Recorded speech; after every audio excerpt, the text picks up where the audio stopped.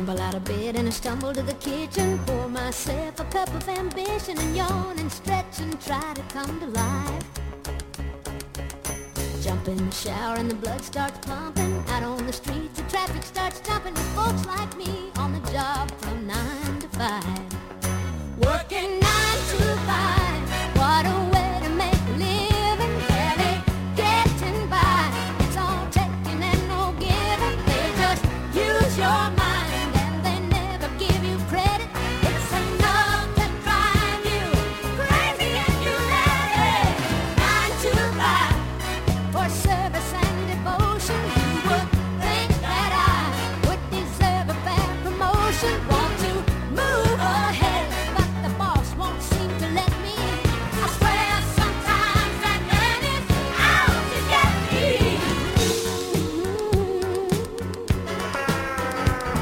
They let you dream just to watch him shatter. You're just a step on the boss man's ladder, but you got dreams he'll never take away.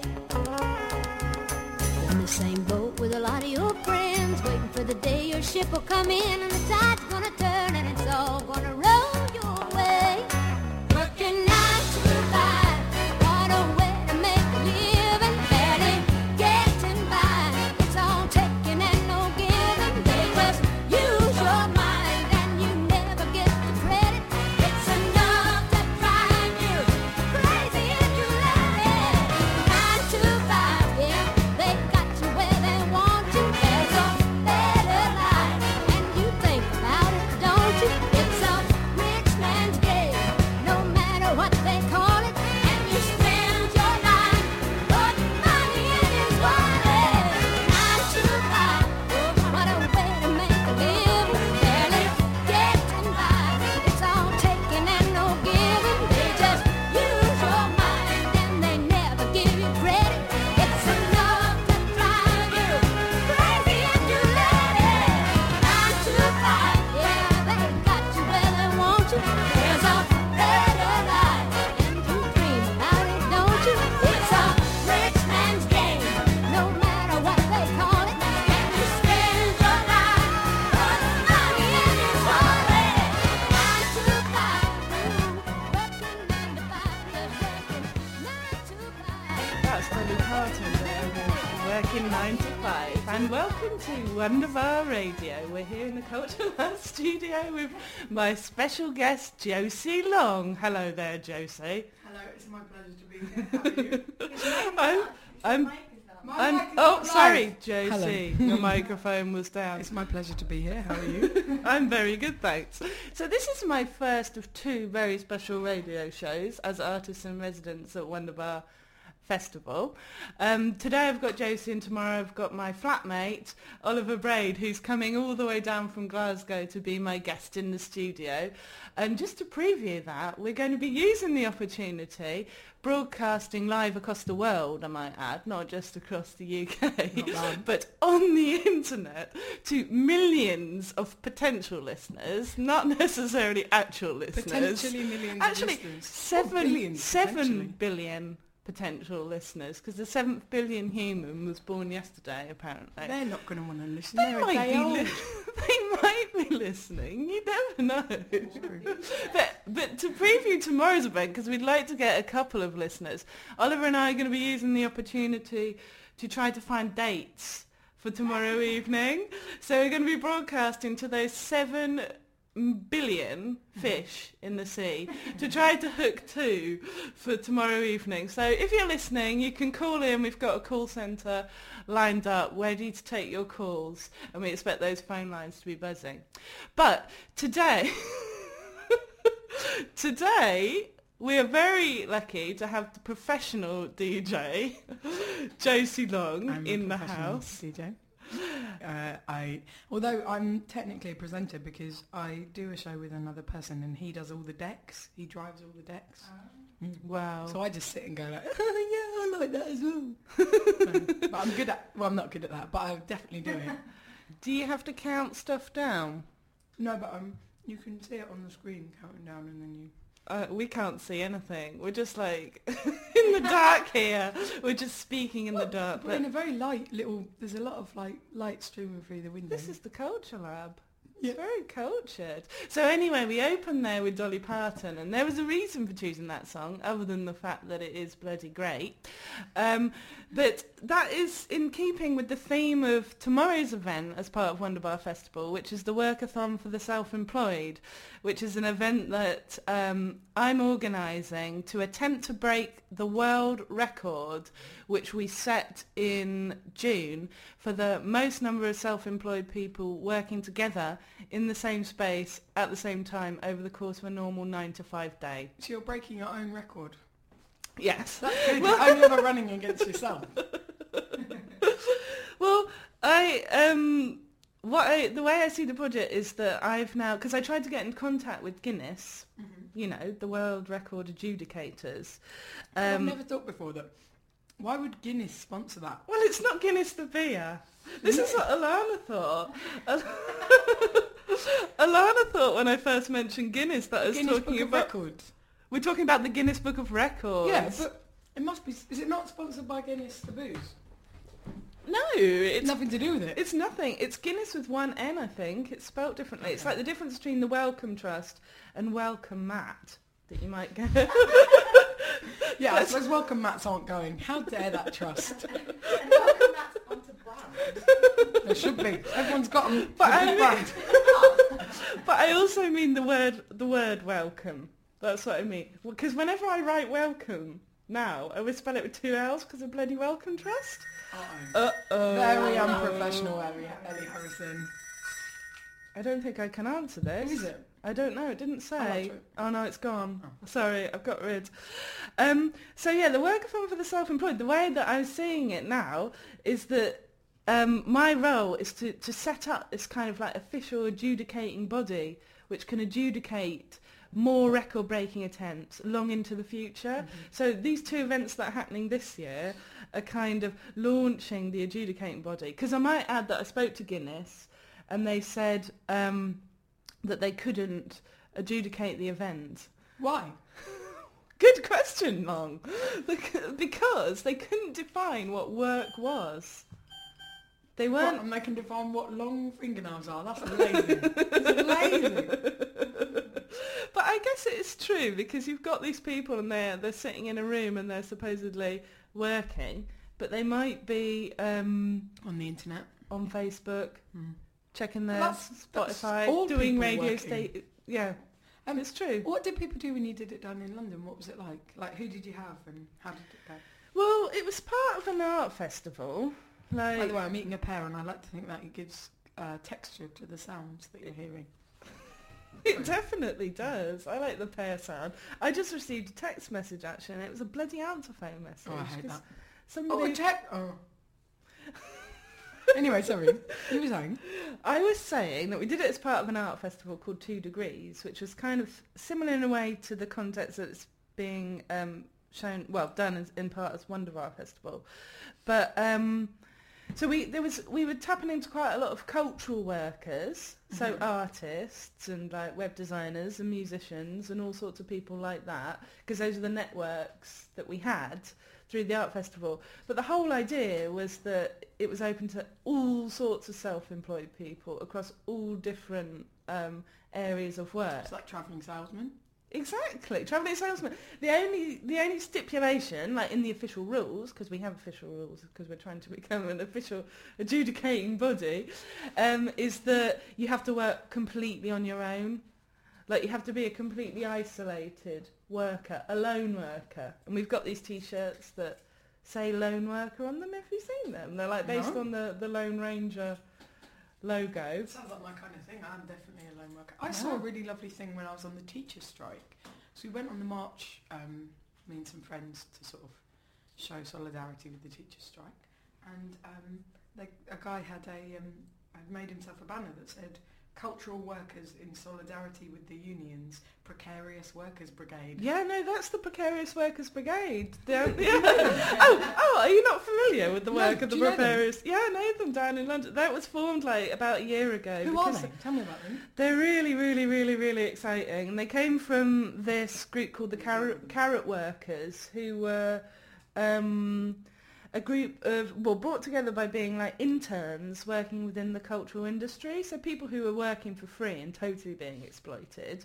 So the carrot workers, the idea of the carrot was that it's this thing that's held up as a kind of like reward for working for free.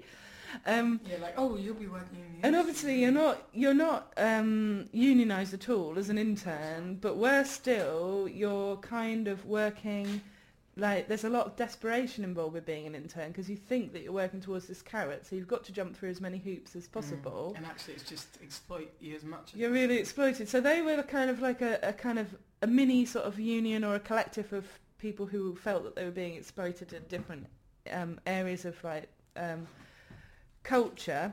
And then they wanted to broaden that out to take in people working in education, people working throughout culture who were all kind of precarious workers, because the whole like way in which the world of work is going is that people don't get tenured posts so much, you know, everything's on short-term contracts, like all of that stuff, and it leads to this whole like area of precarity. Well, isolation as well, and you know, if you're on your own and you know you've got to get another job in 6 months, you're not going to be as inclined to be in solidarity with somebody else who's in solidarity with somebody else who's in me. I went to the Progressive Students Conference at UCL. It was like quite small. It was really lovely, and there was a guy there speaking from one of the unions who was like, this government is going to start attacking workers' rights, and it's going to go through, you know, first it's going to be like health and safety, that's just red tape.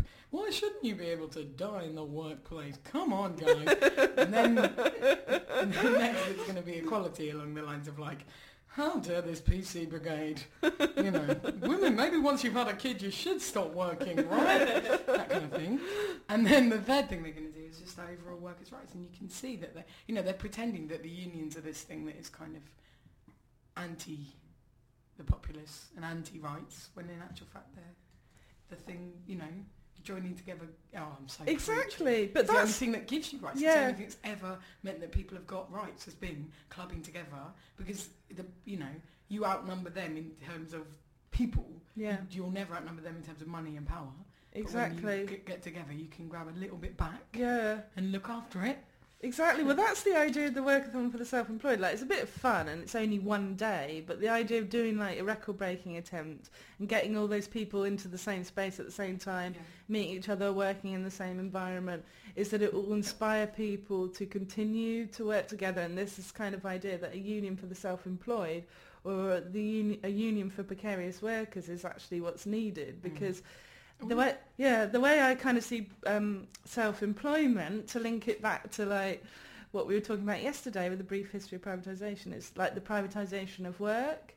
Like, the more that they break us up and make us work in isolation, and the more responsibilities that you kind of have to take on for yourself in terms of providing your pension, providing you don't get sick pay. Like, of course. Like, I think about that. I think like, well, if I couldn't work for 1 month out of illness, how would I survive? If I couldn't work for a year out of illness, how would I survive? And the answer is, hopefully there'll still be benefits. Hopefully there'll still be benefits.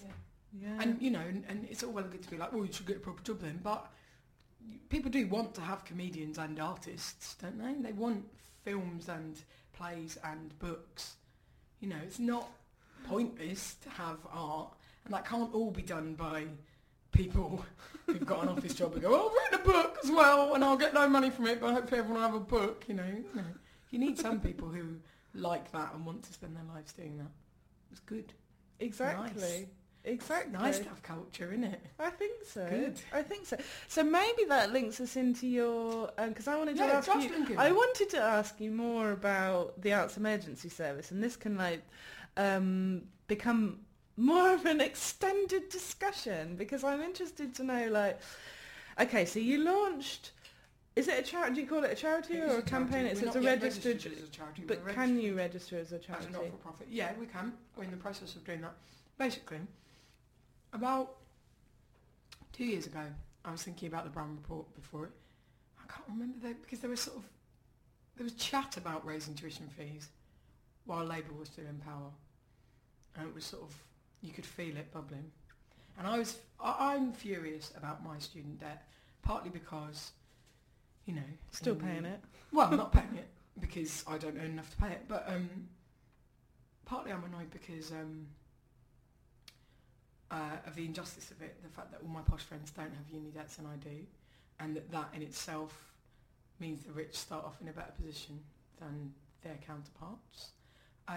Partly because it's such a stupid way of administrating it, where a loans company, you know, charges interest and takes profit off that, and where they go, well, you're paying for your education, you know, and actually it's like, well, it would be much more efficient if we had a model where the rich paid more fair taxes and we administrated it and it was done nationally. It would be better, because at the moment what happens is the government fronts the cost of the loans up and then you pay them back, but you never pay them back, so the government still pays for it, but in a manner that's completely inefficient and unhelpful, and is worse, and with more of a shortfall between the costs and what's actually... It's really inefficient and a bad system, right? It's not a good system.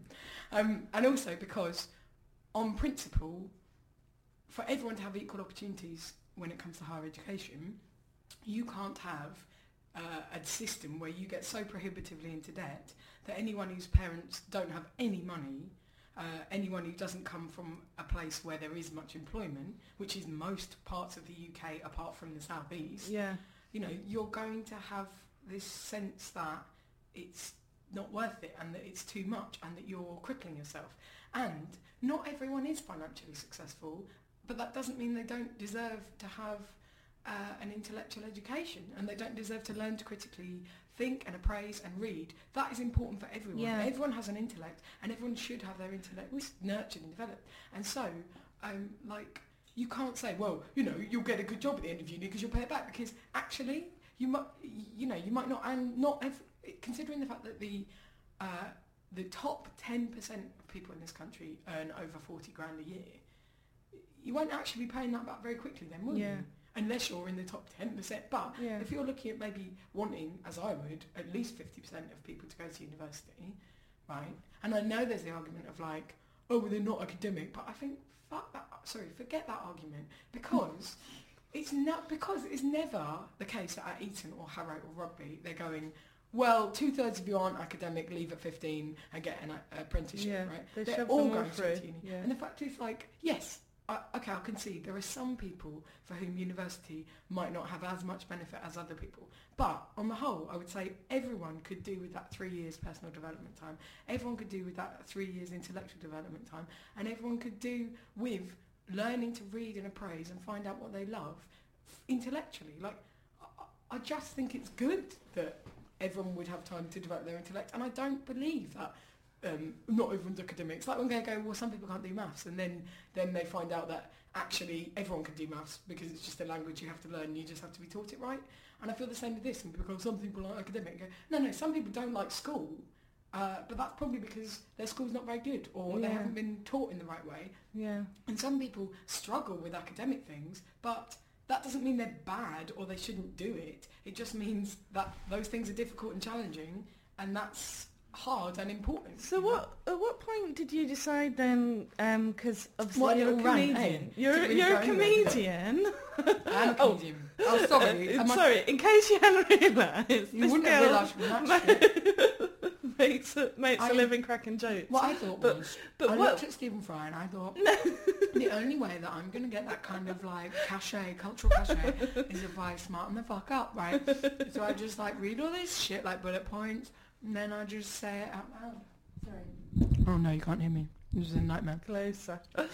Read all this bullet points. My question to you, Josie Long, is because this relates to me and me starting the Bring Back British Rail campaign, because obviously I've come from an art background. I went through art education, and it was like, I'm going to become an artist because that's what you do after you spent 6 years in higher education training to be an artist. But then at a certain point, I got so pissed off with the way that the world, the fucked up things that I saw in the world, that I just thought, actually, art isn't enough. Art isn't going to change. You know, it's not going to affect change as directly and as immediately than a real live political campaign. Yeah. Well, I totally agree. And I also think, for me, it was like a guilt thing. I just felt like my life, I loved what I do. I love what I do. But I felt like I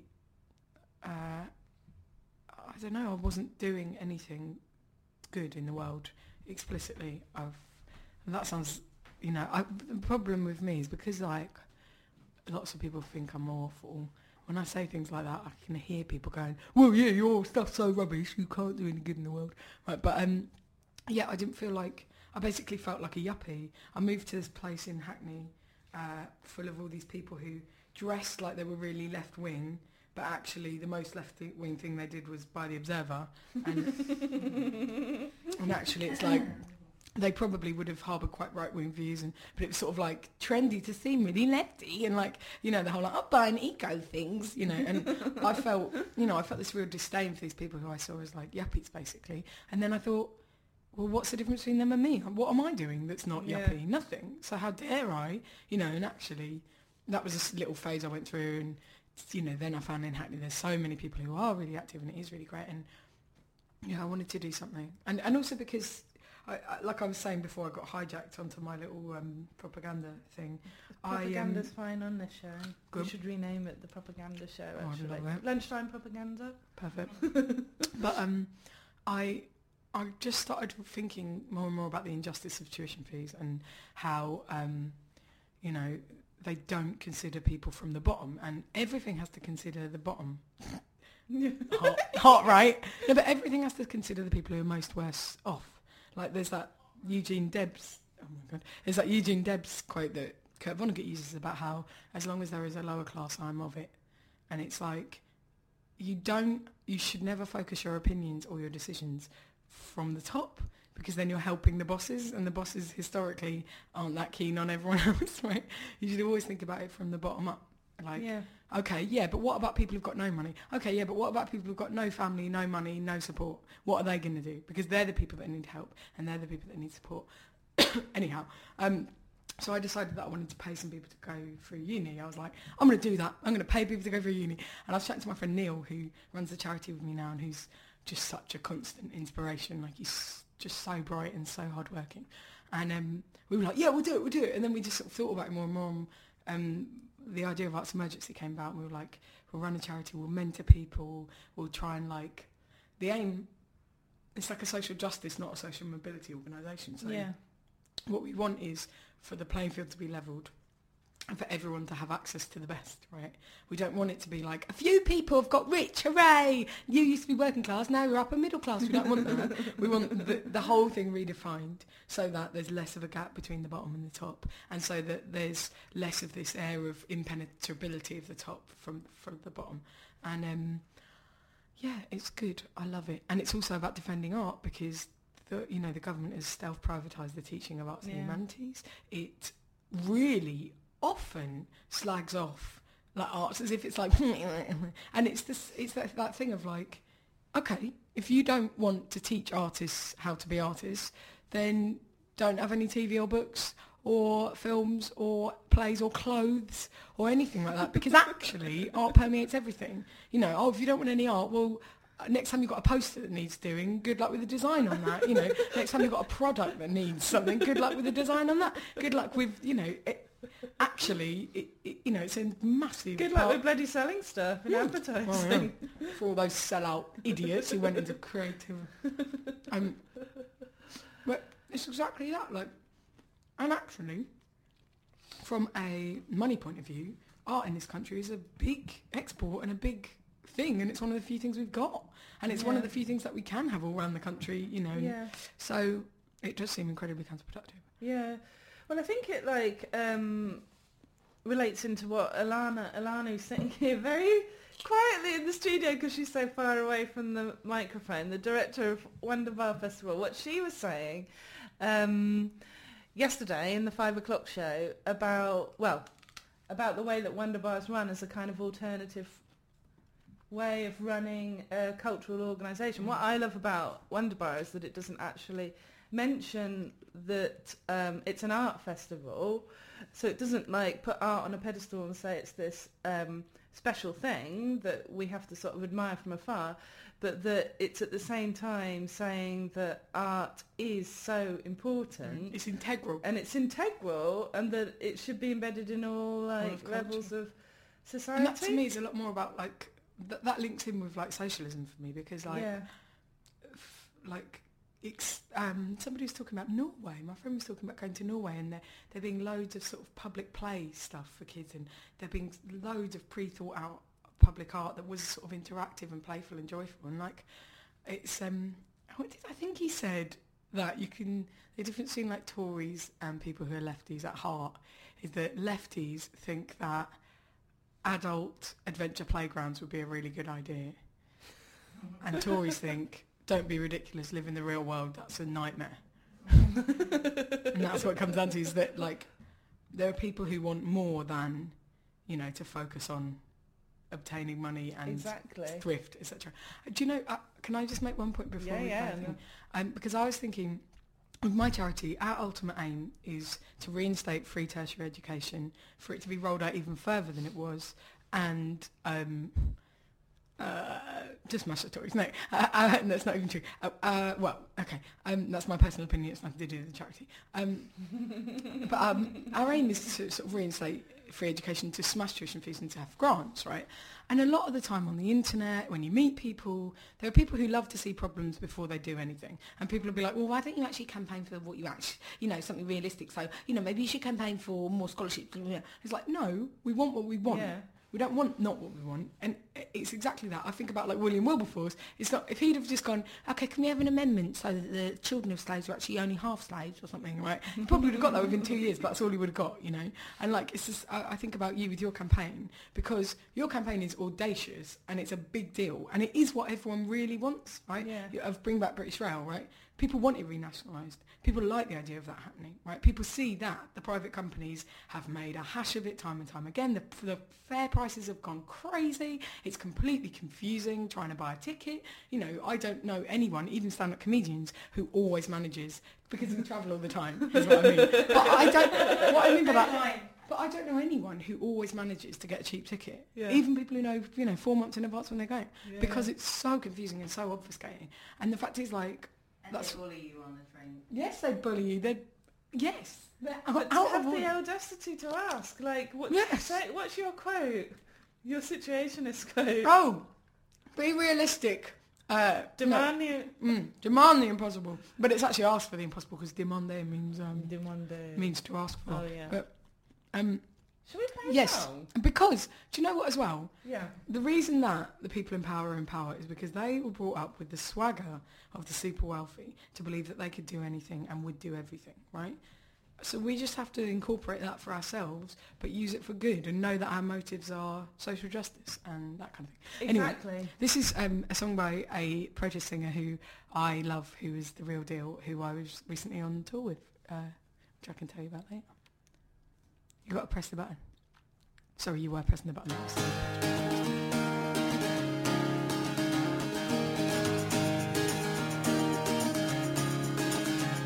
It's never too late to recapture the benefits of Section 28, and it's never too wild to slash benefits for single mums. The only victim is the child, and oh, who's gonna be my Martin Luther King? And I'll say, who's gonna be my Harvey Milk? And on the steps of Parliament they're demonstrating, but what's the use when they're all cut from the same Eton silk? I'll say farewell, farewell to welfare.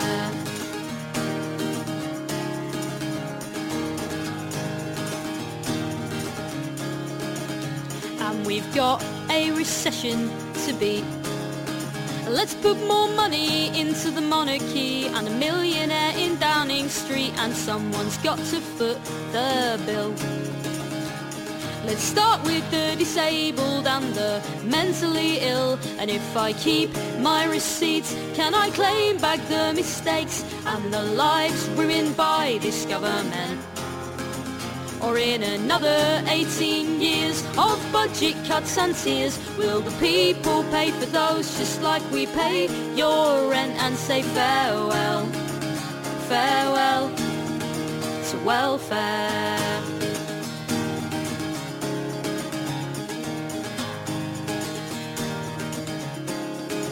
And give me change, give me equality. Give me a minister for women that can represent me. Give me a decent, honest Nick who's on the level.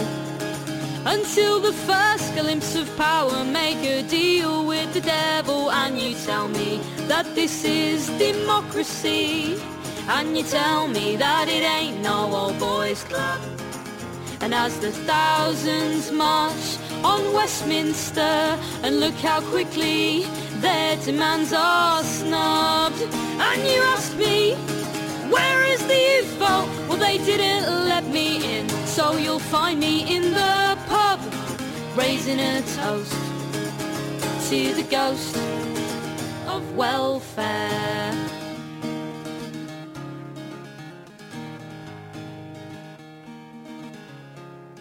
And I used to dream of a Britain where I'd be proud to bring up kids. These days I'd settle for a Britain where I'd be allowed to bring up kids.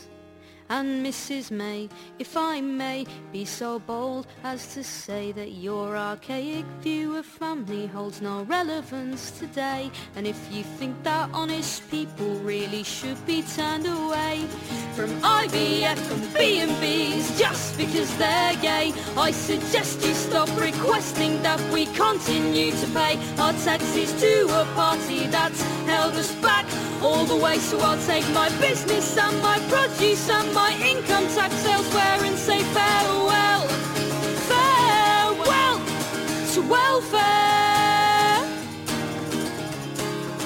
I'll say farewell, farewell to welfare. They'll say to hell with welfare. And I'll say farewell, farewell. I'll say farewell, farewell. I'll say farewell, farewell to welfare.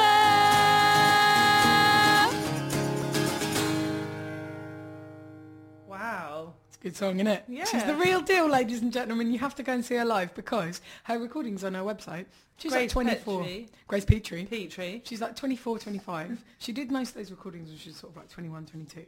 And if you see her now, like, oh my word, like seeing her live is just astonishing. She's the real deal. I'm going to cough now. She's the real deal. And she was on the art tour with you. Yes. The art tour was the alternative reality tour, and we've got a website which is, pardon me, it's almost like you shouldn't eat your breakfast while you're on the radio. Alternativerealitytour.com, and we've got one more entry we're going to put up, and we've made a little film about it. Basically, there were 6 of us in a van with a few special guests for most days. We went around the country to places that people normally slag off. The sort of places where you go, we're going here, and they go, why are you going there?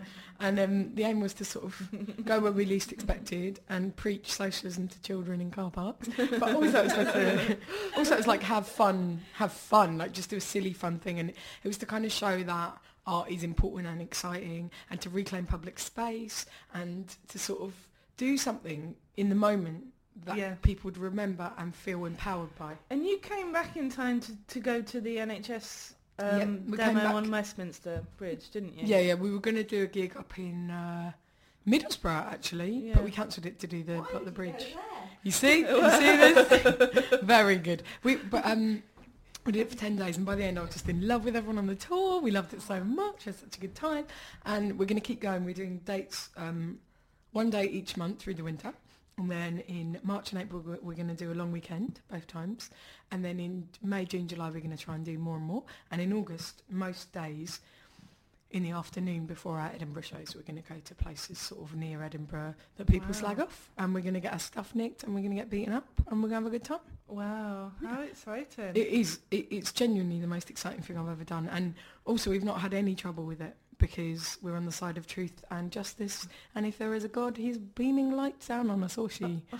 But there is no God. But if there was, they would really they'd be bang up for what we're doing. Yeah, it's kind of like a sort of alternative organising of culture, isn't it? A bit like what's going on throughout Wunderbar and what's happening with the school, which is the alternative school that's been set up alongside the festival HQ that we went along to yesterday, and which is running for 4 weeks, isn't it, Alana? No, another 4 days. But has been running for 4 weeks. Yeah, well, they've been out of school planning it, and the kids have been let out of school for a week before half term, and then all of this week. So they've had 3 whole weeks out of school, and then they get to go back and tell the teachers how school should be run. Yeah, and the classes on the curriculum, like there's classes to do with like building utopia. There's utopian cheerleading. Utopian cheerleading. Amazing. You've got to go and see the schedule. Okay. It looks so exciting. What's good about that is those kids will never forget that, and it's so good to give people just that little bit of breathing space from the norm to be like, actually, if you can come up with an idea, that's half the battle, and then just get on with it as quickly as possible, and you'll do it. So do you think, like, with the outdoor, like, in terms of, like, bringing the politics and the comedy together, can you use your Josie Long fame to attract... It's not really that big, you know. You've got 43,000 Twitter followers. That's true, but a lot of them are robots. A lot of robots. A lot of people trying to promote a new pub at night, you know. But do you think that you can use that to, bring in the kids and then to... to warp their small and impressionable minds? Is that the idea? Or Yeah, a little bit. To bring them to the good side? Yeah, but it's not partisan in that way. It's literally just trying to be optimistic, trying to point out the truth of what is happening to people, so at the very least they can like make up their own minds, and just to sort of give people a bit of fun and a bit of spark and like excitement. Now, what do you do with your Bring Back British Rail? Why did you do that? Well, I've got my T-shirt on today. And where's your T-shirt, Josie Long? It's in my house. You should be wearing your Bring Back British Rail T-shirt every time you travel on the train. I got given a really beautiful T-shirt by Ellie Harrison, and she posted it to me. But I just moved house, and it was in a Chinese restaurant. Yeah. Lost in a Chinese restaurant. But anyway, that's a different story. That's what happened. I left it in the Chinese restaurant, and then I rang them and sent them a check. To post it.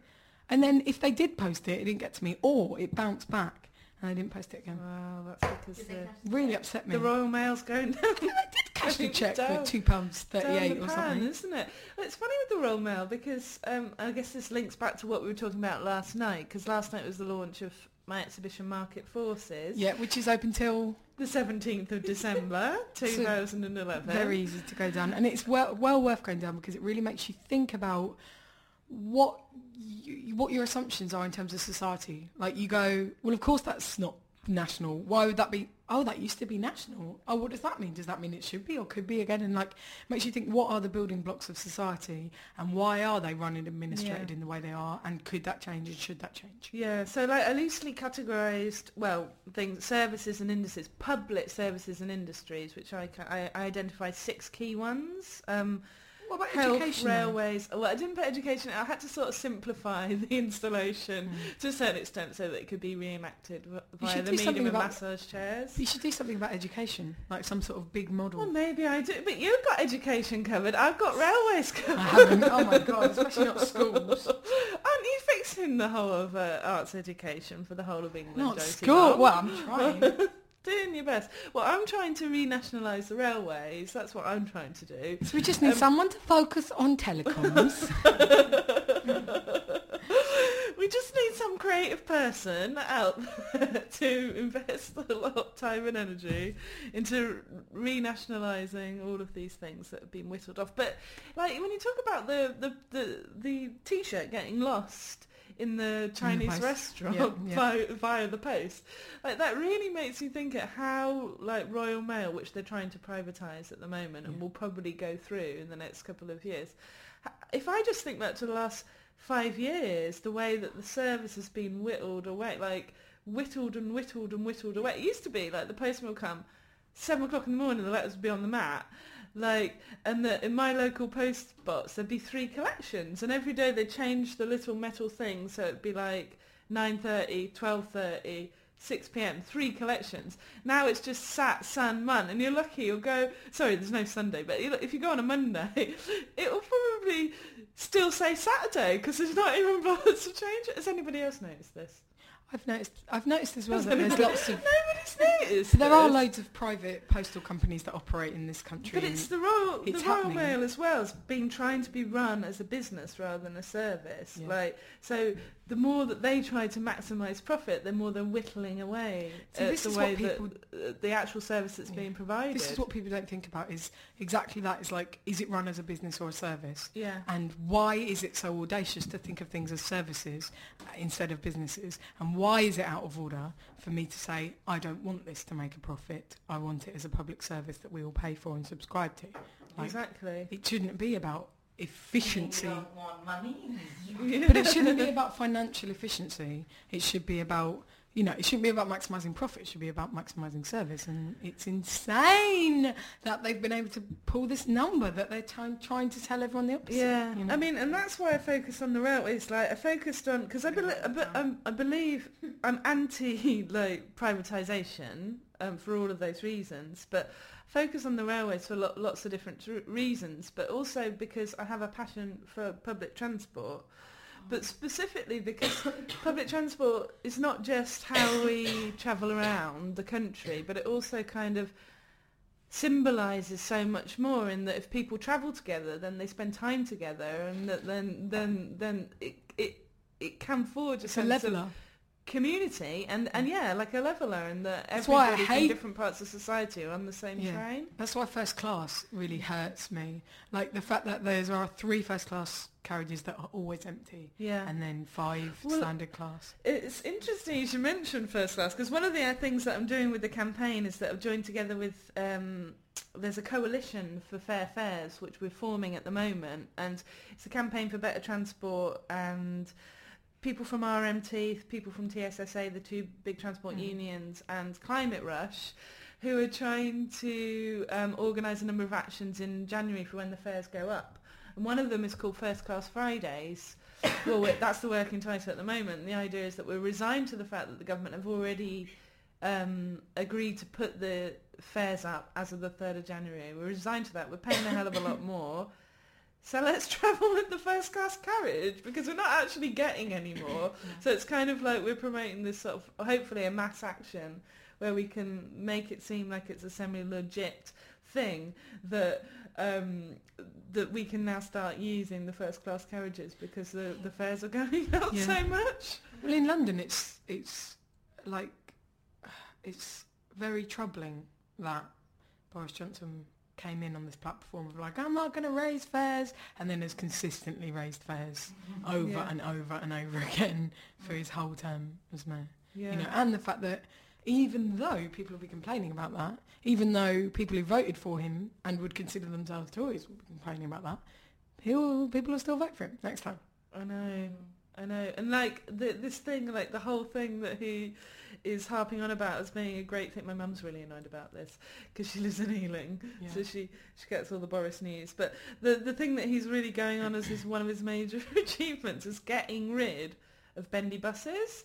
But like, that's just a whole load of buses that somebody else has paid for to run on London streets that he's just bloody got rid of. Yeah. And they're massive expensive vehicles that are transporting people around the city. And that's his claim to fame, is the fact that he's got rid of them. Like, and brought back the double-decker for no good reason. Like, Well, the thing is, there are some reasons. oh, you don't like a bendy bus? No, I love a bendy bus. Are you going to vote for Boris then? No, Because he got rid of the shut bendy up. buses. I hate that man. I love a bendy bus, right? Because partly because in proletariat terms, if you're in the poorest section of society, you can't afford the bus, like I couldn't for 2 years when I was temping, and I couldn't afford anything. And sometimes you would get the free bus. The bendy bus is free, Oh, at because point you of have to use. pay for it, just get in the back. Yes, it's free at point of use. That's very important. No. But I would genuinely say, actually, it's quite helpful. You can see how if you're Like the desperate NHS, yeah. and you need to get to work and you have no money, you can get on a free bus. Secondly, I would say what was good about the bendy bus was you could stand in the middle, and as it turned, it felt cool. Yeah. But I mean, as a cyclist, they were quite terrifying. Yeah, yeah. And as a road user, they blocked them up. Yeah. But it was a pointless, stupid waste of time. I hate the fact that bring he's it in like, and get Boris it back, Bikes, when yeah. it was Ken's idea. Yeah, it's bullshit. And getting sponsorship from Barclays, who we I know. bailed out to the But the tune thing, of the thing billions. about public transport, my dream for public transport is public transport would be free. Like for me, public transport, is Wow. is a symbol. It should be at the core of any fair and just society that's also environmentally sustainable. Now- because people can't travel in their little car bubbles. Is there a anymore. model for that anywhere? Is there anywhere in Scandinavia that does it? Well, probably in Scandinavia. It's That's free what I for always public think of things transport. like that. But I just think if you could do something, if you could revolutionise the whole of the UK by saying you could get on any train or any bus at any time and travel anywhere for free with fellow citizens of the UK alongside you, I think that would radically transform society. Oh, it would. Nobody would drive anymore. No, of course they wouldn't. And also, I mean, it comes down to how you view society and whether or not you respect everyone in it. Because, firstly, if train travel up and down the country were made free, oh my word, what an just Yeah. allow yourself to entertain that idea, right? I It's not am something that- entertaining it. I've been entertaining it for years. But it's not something that I've necessarily ever thought about, right? But if it was, Yeah. firstly, I love travelling up and down the country. The amount that people would learn from visiting all the different towns. That's what I love about Yeah. being a stand-up is I know so much about the UK and I've been all around Because it. bloody Southerners never come up here, Yeah, of do course they? they don't. Of course they don't. And you can understand why, because it's pricey, right? But also, then you'd be like, well, any old riffraff would be on the train. And that is where you go, okay, so why are you saying that there is a riffraff element in this country? Yeah. And if there really is, why do you not wish to change that for the positive as opposed to telling people off? That was the whole thing with the way they reacted to the riots in this kind of there's them and there's us. And it's like, no, we're all us. And that's why with the art tour thing, why we want to go to places that people think are rough and disgusting, because I don't want that to be my life. I don't want to be afraid of certain parts of the country. I don't want to be looking at certain estates as if I'm going to get hurt there, because Yeah. people live there, and if you do get hurt there, then everyone's got a responsibility to make that change, because that's not on, right? Yeah. And also it's not It's like seeing broken windows and you think, oh, well, this is a terrible area. But then you've got to think, if you live in an area that has a lot of broken glasses, then you've got to think, well, why are people... Yeah, and people can't afford to get them mended as well. Yeah, And yeah. that's what I don't like about this kind of, again, it's the perspective, it's choosing to align yourself with the richest, even though you are Yeah. not the richest. Yeah. And Looking down yeah. rather than, and not really thinking this is something that we could all change for the better and everyone could be happier, and thinking that So let's entertain that idea, because this is what's so amazing. When I did the research for A Brief History of Privatisation, and also for this other installation that I did looking at public spending, austerity and anarchy, which was specifically looking at rates of public spending and instances of rioting. But the thing that I was gonna say is, if you look at post-war public spending, it's astronomical, and you'd think that is because of what the Attlee government did in nationalising all of these services. That is an absolute minuscule fraction. That costs nothing compared to defence. Compared to defence after the Second World War, that was completely through the roof. And that's where all the money was going. The nationalisation of the coal, the railways, creating the health service, the electricity board, everything that's nationalised in those post-war years was a drop in the ocean in terms of cost. wow. So we could have free public transport. We just got to ask for Well, it. look at the university spending. That's 0.7% of GDP. Oh yeah, what a bankrupting thing that is. 0.7%, you know? Yeah, I know.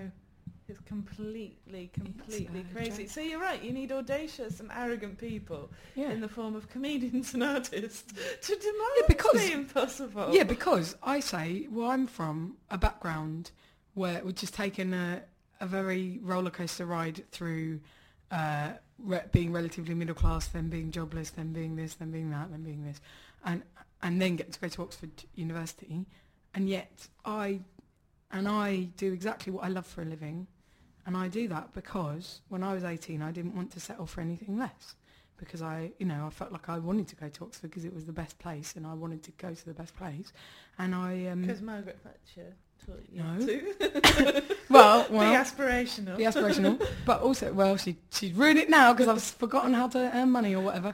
But also, I wanted to do stand-up because that is what I love and that is what I'm interested in, and I didn't want to do anything else.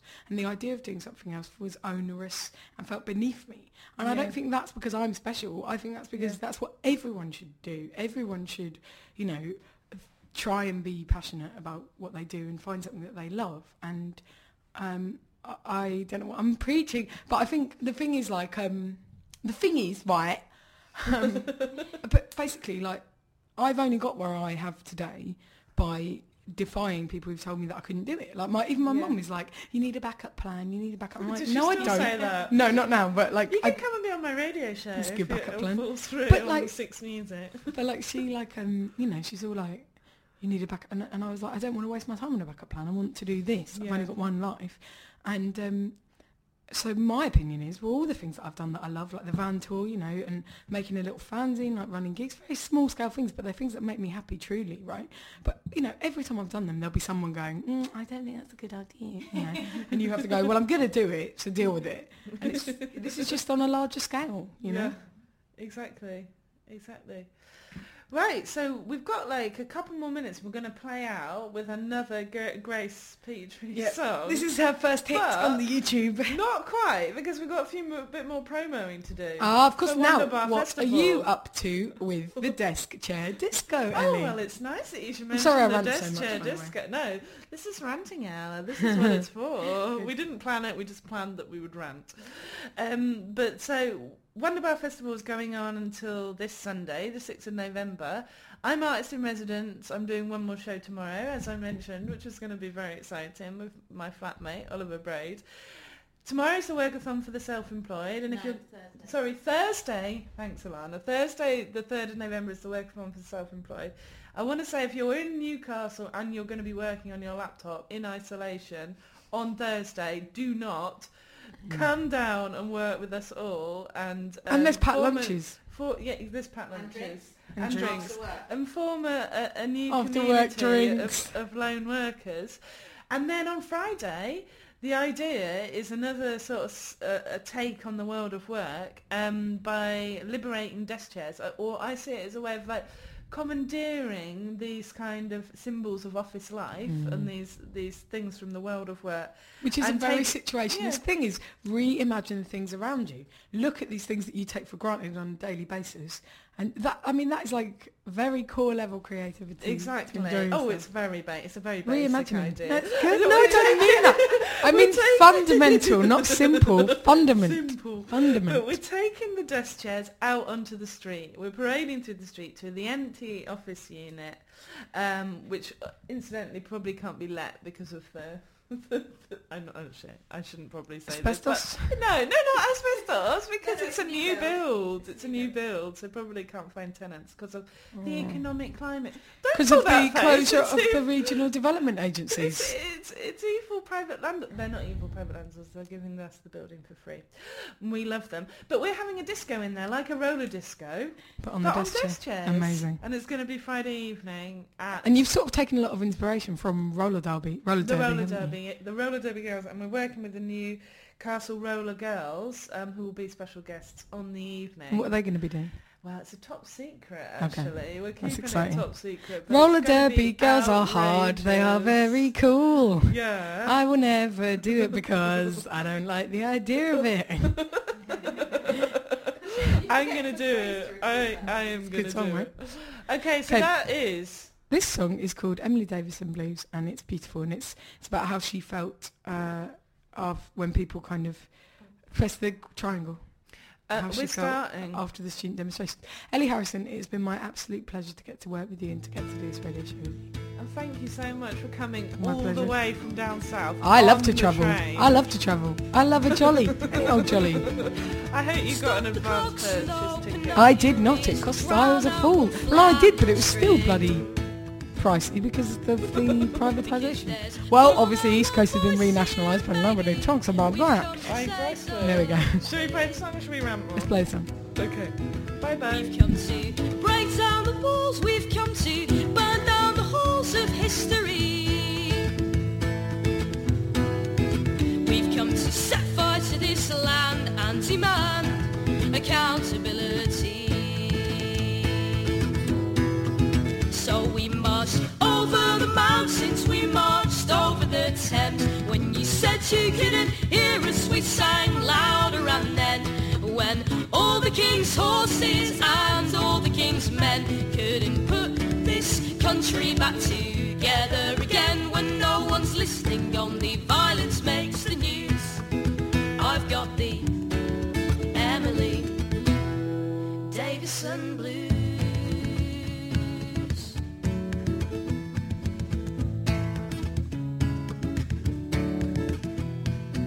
So stop the clocks and open up your ears and hear our voices sing. In every street across this land, let the sound of revolution ring. We've come to take back what's ours, we've come to make the powers justified. The selling of our future by a man who stole our votes with a lie. So we marched over the mountains, we marched over the Thames. When you said you couldn't hear us, we sang louder. And then when all the king's horses and all the king's men couldn't put this country back together again, when no one's listening, only violence makes the news, I've got the Emily Davison blues.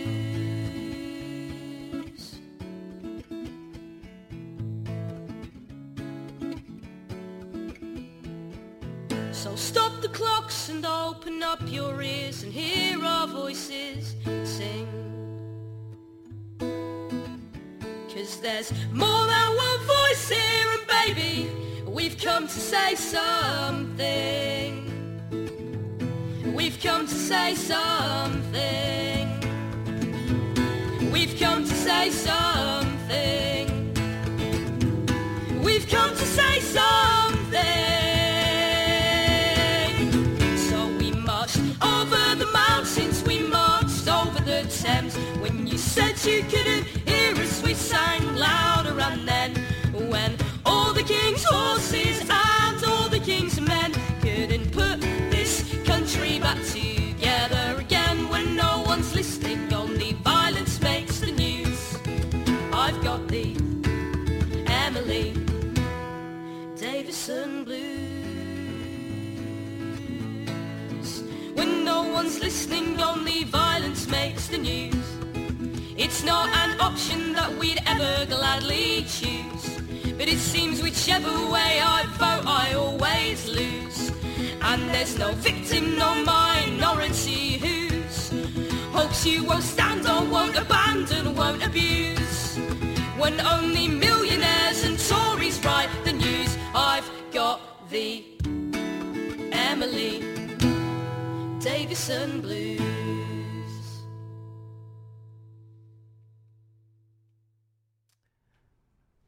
We're coming back on air to record some Wunderbar jingles. This is not the part of the official broadcast.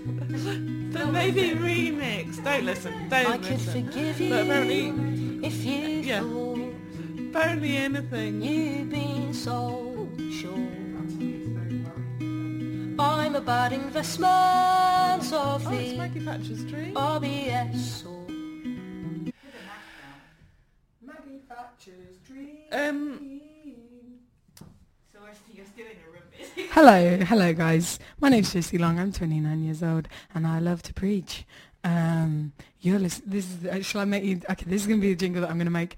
But what I don't like is the internet listens to this, because people on the internet are psychos, right? And they'll hear this and they'll bloody keep it, and then they'll use it to like animate a picture of me being a fat idiot or something.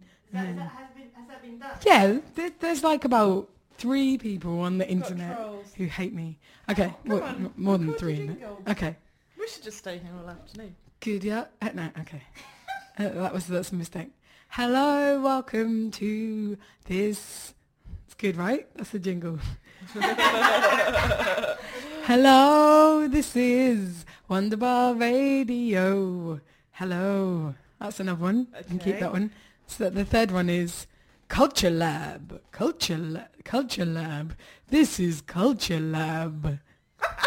There you go. I've done you 3 now. That's Okay. you got to pay me for that. I'm very good. Welcome to Wunderbar Radio. This is your host. Complete blank. Are you using it as a template? So people can- this is like one of those auntie notes where you say your name. Yeah. Wunderbar Radio, broadcasting from Culture Lab for the whole week of the festival. That's good.